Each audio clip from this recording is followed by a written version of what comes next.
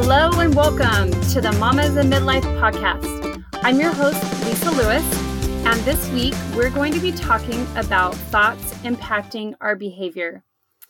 Hello, everyone. I'm glad that you're here this week and that you continue to come back and listen to these podcasts. I hope that you're finding that it's helpful. Before I get going on today's topic, I want to go ahead and read another listener review. This one is from Rob and Caroline. And this listener says, I'm so excited to have found Lisa.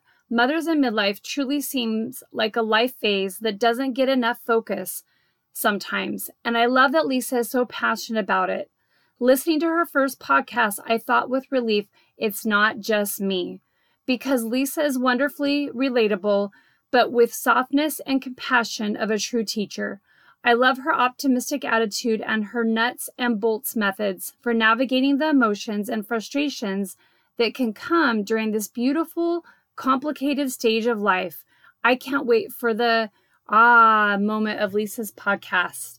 Thank you so much, Rob and Caroline, for that review. It means a lot. I appreciate those of you that have gone on and listened to podcasts and left reviews. It means a lot, and it also helps in being able to get my work out.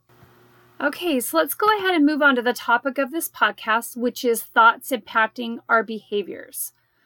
So in talking about this today, I want to draw your attention back to some of the podcasts, podcasts 2, 3, and 4, where I talked about circumstances of our lives and how our thoughts about those circumstances is what impacts us. So if you haven't had a chance to go and listen to those, that might be helpful before listening to this one. So has there ever been a time when you behaved in a way that you later wondered, why did I act that way? Maybe you were at a social event and you snapped at someone related to a comment they made. Or maybe you were at a grocery store and someone cut in front of you and you said a rude comment to them. Or maybe you're on a date with your loved one and you get mad at them and call them selfish because you went to their favorite restaurant and you thought that they should be more considerate and choose a restaurant that you like. In all these scenarios, we can more closely look at and examine the thoughts that were happening and the associated feelings, and it would probably help us to uncover the reason for the behaviors. For a long time in my adult years, I had no idea that there was a connection between thoughts, feelings, and behaviors. I was showing up in ways I did not want to show up, and I was continuously blaming circumstances for my behaviors. Once I started studying cognitive behavioral therapy in my master's program, and then I started listening to a life coach named Brooke Castillo, who teaches a model that's very similar to cognitive behavioral therapy. Between these two things, I started making these amazing connections with my thoughts related to the circumstances of my life and how I was feeling, and also the behaviors that I was having and the results that I was getting in my life. I've mentioned before how life-changing it's been and how it continues to be a lens for me that I can view the circumstances of my life through. So I do continually practice this work. And even though my life has improved significantly due to this work, I'm still human and I exhibit behaviors that do not serve me. So I want to share with you an example of this that happened more recently and how I was able to use this work to help me in this particular situation. So right now, it's the beginning of May, and it's been about 7 weeks since COVID-19 was declared a pandemic in the United States. Right before the schools shut down and we were encouraged to shelter in place, my husband saw what was happening, and he told me, we probably should go out and stock up on a few things at the store. Of course, little did I know at that time that toilet paper was one of those things we should have been stocking up on. Oh, well. My husband made a few trips to the store and started buying various things that he thought maybe we could use a little bit more of. And then I went with him on a few of these trips. I remember one particular evening when I went with him to the store, I noticed that some areas of the store had shelves that were becoming more bare, and that many of the items were being bought up, and the store didn't seem to be able to keep up with this demand.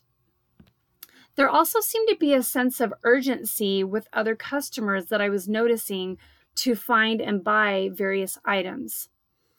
After that night, I decided I needed to go back to the store a few more times to see about buying more of the items that I thought we might need.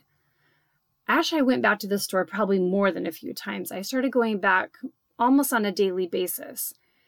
And I actually started to go into a little bit of a scarcity type behavior. And I was buying more and more food and other items that I thought might be essential.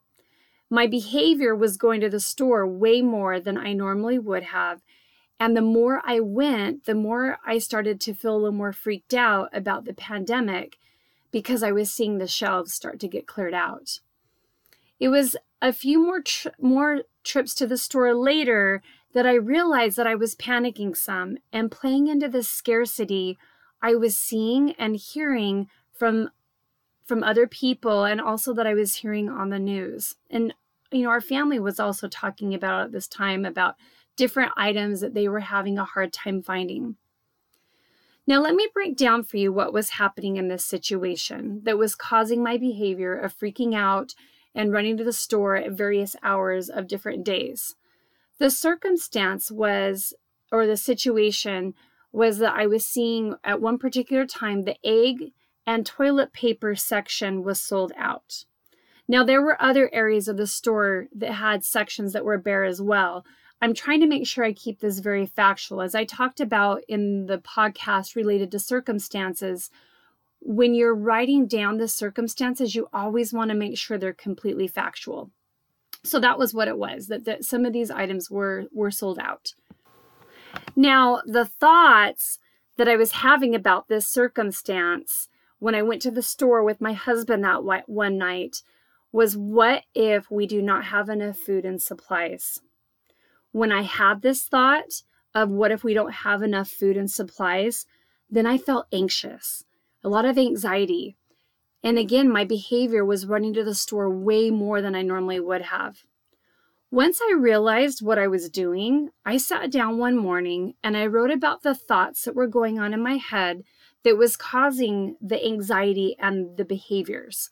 I did this so I could have some awareness.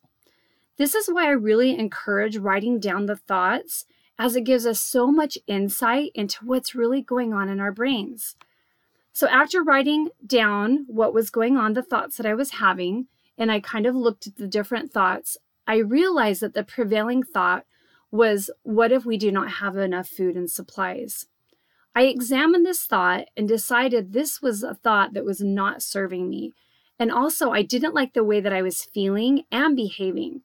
Not to mention the large amount of money that I was spending when I was going to the store all these times, but that's a whole nother topic in and of itself.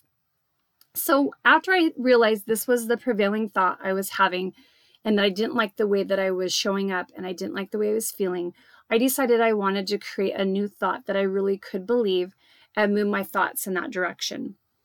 The thought that I came to that I knew I could believe was, I am safe and God will provide for my family. And I knew that that was a thought I really could believe. I started to practice that thought. And when I practiced that thought, the associated feeling that went with that thought was peace. I started to feel a lot more peace, and the anxiety that I was feeling was definitely lessening. And there was also changes in my behavior. When we change the way that we're thinking about situations, it also impacts the way that we show up, or our behavior. So the change in behavior for me was I wasn't running to the store as often, and I was able to just continue about my daily tasks. I still went to the store when I needed to get items that we were needing, but I wasn't going as often, and I definitely wasn't freaking out.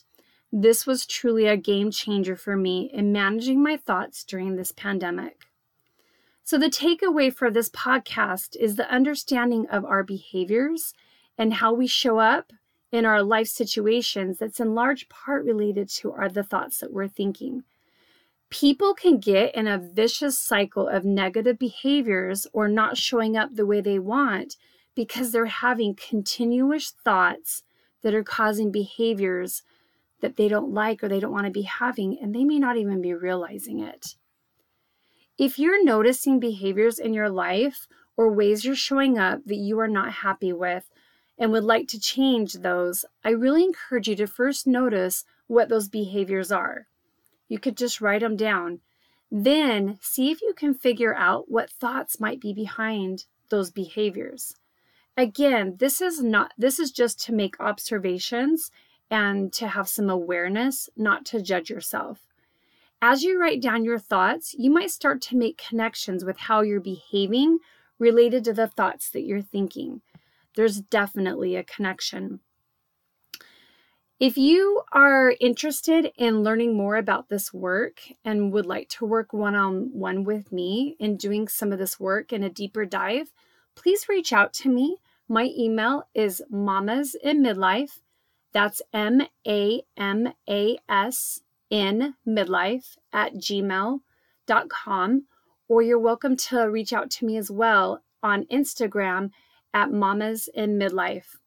I will see you next week on the next episode of the Mamas in Midlife podcast.